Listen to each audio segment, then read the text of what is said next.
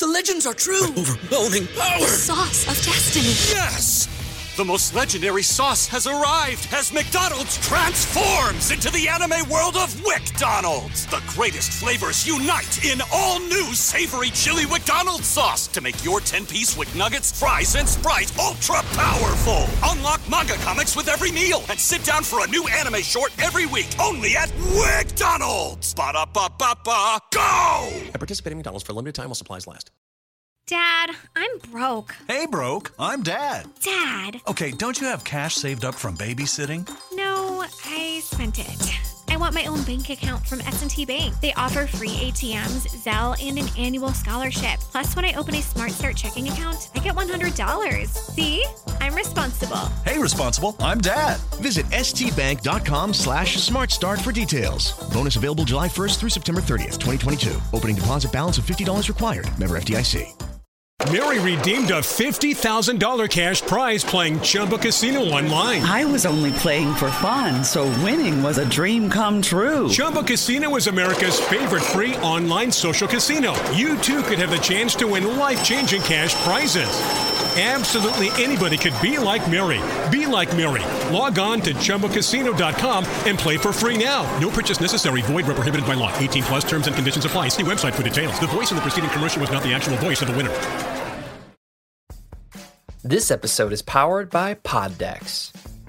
Pod Decks are unique interview questions and episode starting prompts in the palm of your hand.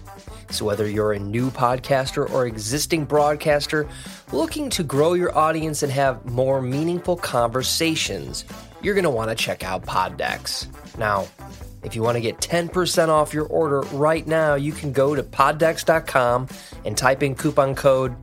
What's the code? Larry21. Yes, that's the code. Check out poddecks.com. Take your podcast to the next level.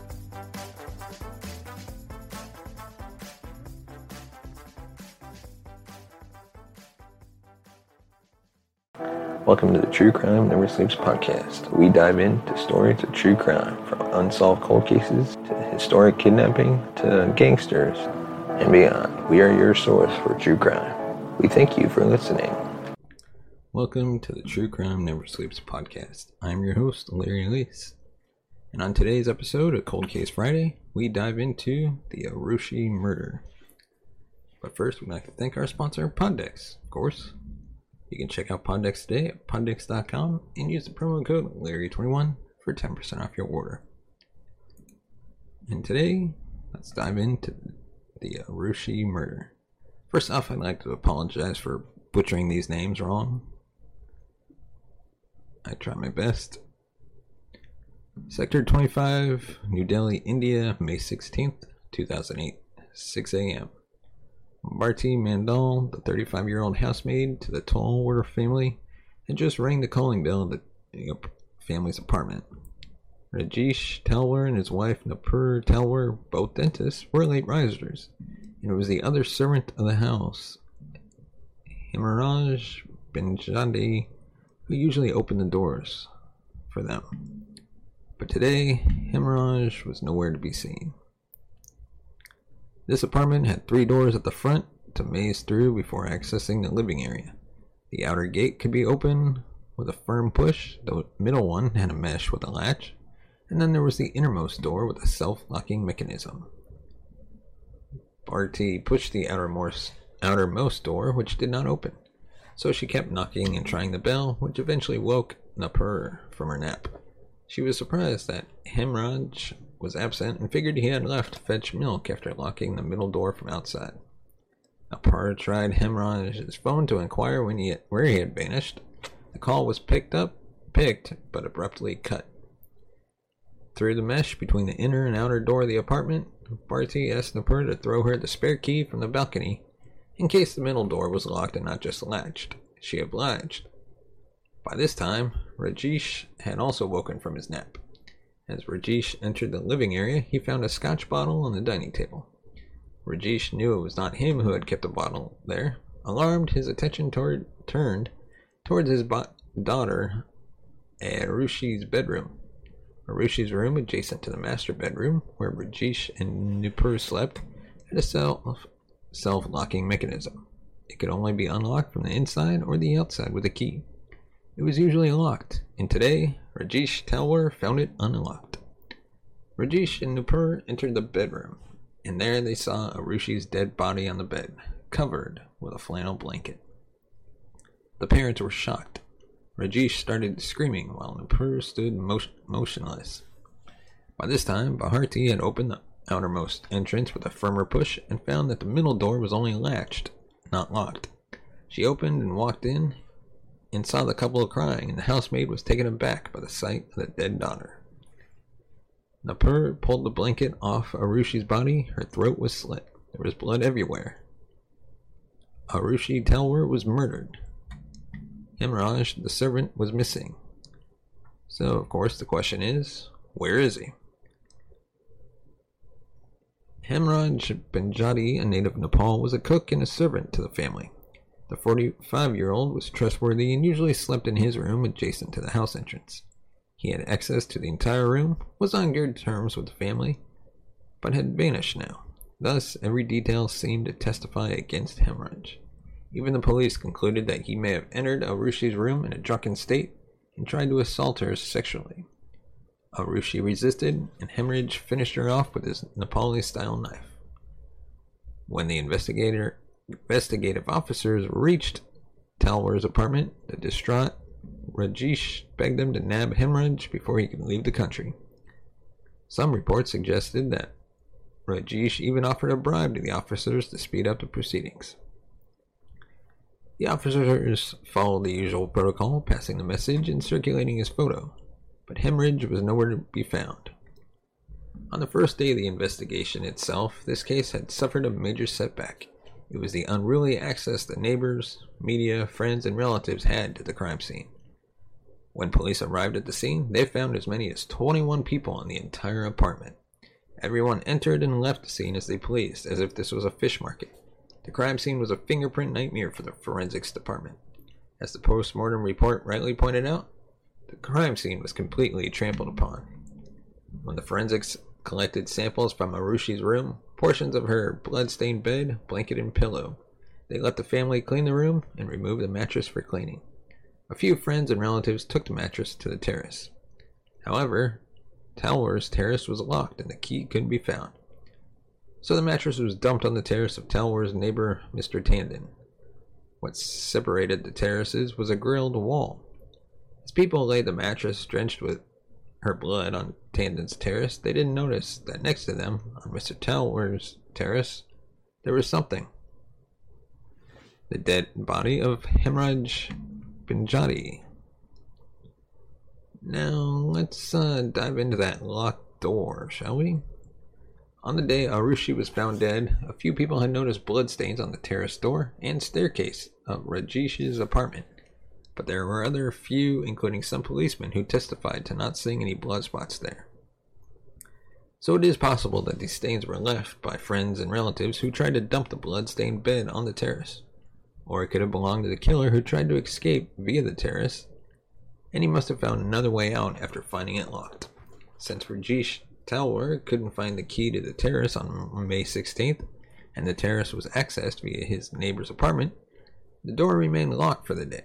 The next day, when Rajesh and Nupur left for Haridwar to immerse their daughter's ashes in the Ganges as per Hindu custom, a policeman broke open the lock to the terrace, and there, much to everyone's surprise, was the body of Hemraj lying in a pool of blood. It had begun to decompose, letting out a horrible stench. The policeman called Arushi's parents to return to their house to identify the body. They obliged, but Nupur remained in the car as she considered it unholy to return to the house with the ashes. The couple resumed their journey the next day. Were the parents the murderers? According to the autopsy report, both Aarushi and Hemraj were killed between 12 a.m. and 1 a.m. Both murders had a similar modus operandi: blunt force attack on the victim's head with an unidentified object, following by slitting their throats. So one can safely assume that the same person committed both murders. The police, despite the lack of proper evidence, theorized that the parents were probably the killers, and they had developed a few theories. First theory assumed that Hemorrhage was going to blow the whistle on an extramarital affair, which may or may not have existed. Therefore, Rajesh finished him off on the terrorist, and later Aarushi too, because she was a witness to the murder. The other theory thinks that Aarushi caught her father having an affair with one of his co-workers, Anita Durrani. She objected to the relationship. When Rajesh returned to his home at night, he found Hemorrhage and Aarushi in an objectionable, though not compromising position. The report assumed it was Arushi's act to vent her anger against her father's promiscuity. This theory did not go down well with the public, as rage erupted for tarnishing Arushi's character. The officers responded by modifying their theory to Aarushi was killed for confronting Rajesh about his extramarital relationship, and later Hemorrhage for being a witness. The officers did not have solid, tangible evidence to prove either of their theories, but they stood by those outrageous claims. At best, what they had were circumstantial conjectures. But let's look at the evidence against the parents. How could the officers conclude that Rajesh was the murderer? Well, we're going to cover some of the points that affirm their belief. Number 1, Arushi's bedroom was next to Rajesh's bedroom. If someone else had killed Aarushi, how come the parents did not hear any of the noise? Rajesh and Nupur later explained that their air conditioner was malfunctioning, making a lot of noise, which drowned any sounds from outside. Number 2, Arushi's bedroom could be opened from the inside or the outside with the help of a key. The parents couldn't explain how the murderer entered her room. Perhaps they left the key on the lock. And number 3, Rajesh had apparently shown a keen interest in diverting the officers to chase Hemorrhage, and in hindsight, this was seen as an effort to mislead the investigation. Number 4, Rajesh couldn't find the key to the terrorists. Number 5, the crime scene looked as though it was dressed up. Several objects near the body, her toys, school bag, books, etc., had no blood spilled over them, which means those items were placed after the fact. As you can see, these are thought-provoking ideas, but none of them is conclusive or compelling enough to book someone. And now, let's take a look at the Central Bureau of Investigation's involvement.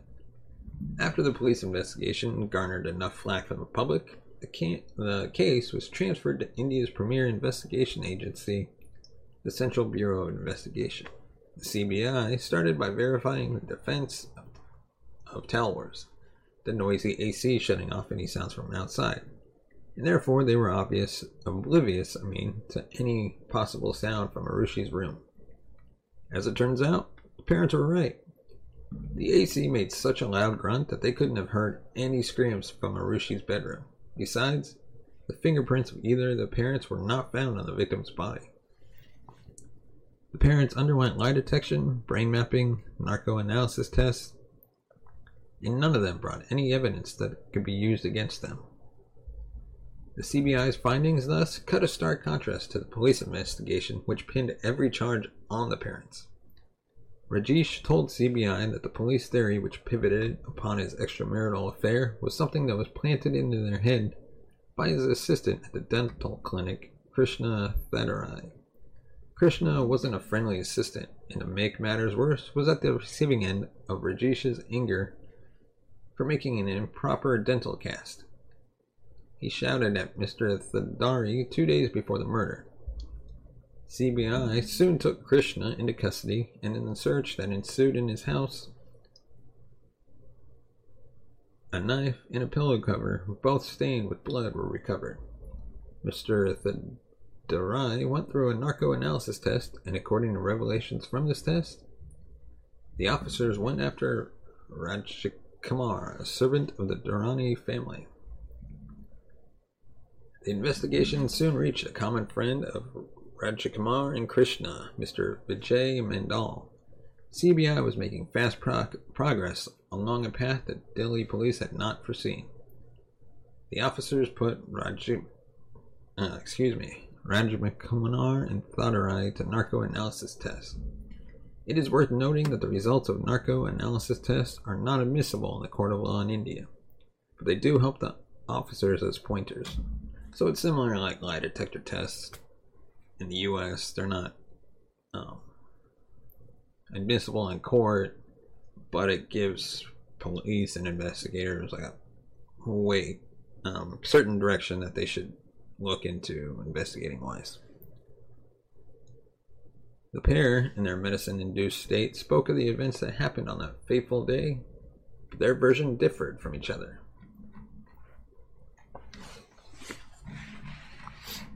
So now let's talk about those stories. The deceased Hemorrhage, Rajesh's assistant, Rajikar and Mandel were all friends. On the day the twin murders happened, all of them were in Hemorrhage's room. But what happened after their beer party in Hemorrhage's room differs in each narco revelation. For instance, Rajikar's version had Aarushi threatening them to expose their verbal abuses towards Rajesh, for which she was killed. Hemorrhage stopped them from fleeing, for which he too was killed by Thandarai and Rajkumar. Once again, apologies for butchering these names. I can't even begin to pronounce these perfectly. All the versions had murders in them, but the medicine-induced statement under narco-analysis was not going to be of any use to press the charges. Besides, all three suspects had managed to produce some alibis. Charges could be pressed, and later, Vijay Mandal accused CBI of trapping him for saying something while he was unconscious. The original CBI team was eventually replaced by a new team, which made a complete U-turn from the first team and fixed parents as hot suspects. This was closer to the initial inference the police had made. One of the doctors who conducted the post-mortem said that Harushi's hymen was ruptured and her private area seemed to have been cleaned. Besides, Hemorrhage's private part was swollen. Both details indicated possibly sexual intercourse.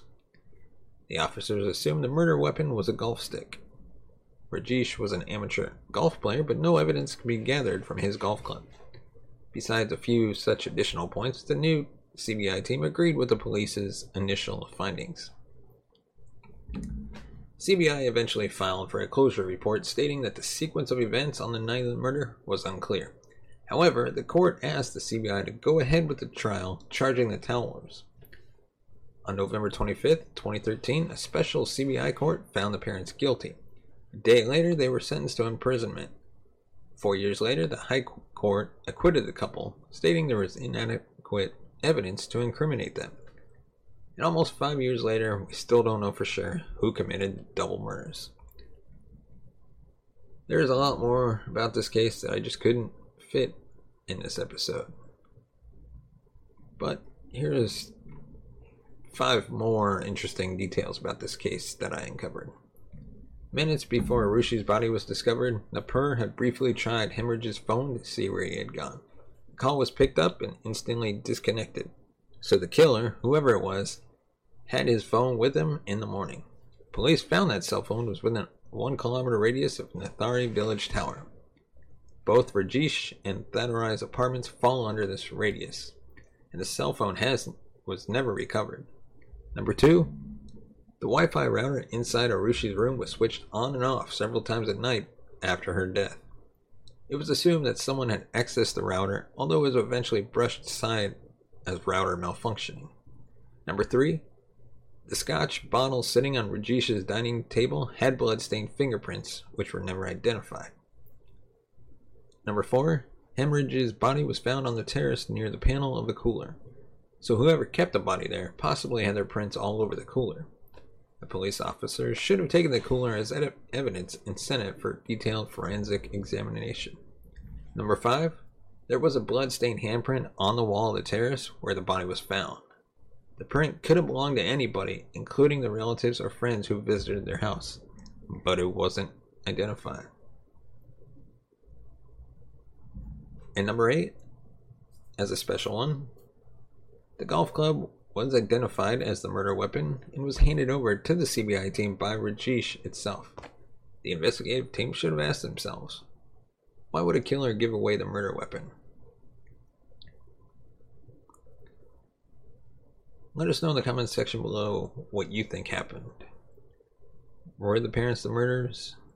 Was it a John Benet Ramsey murder case? Let us know your thoughts in the comment section below.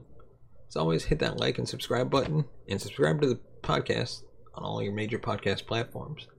And if you want to support the show, you can buy us a coffee at buymeacoffee.com/TCNS. Your support helps the channel grow and take this show on the road. And with your support, we can make that a reality.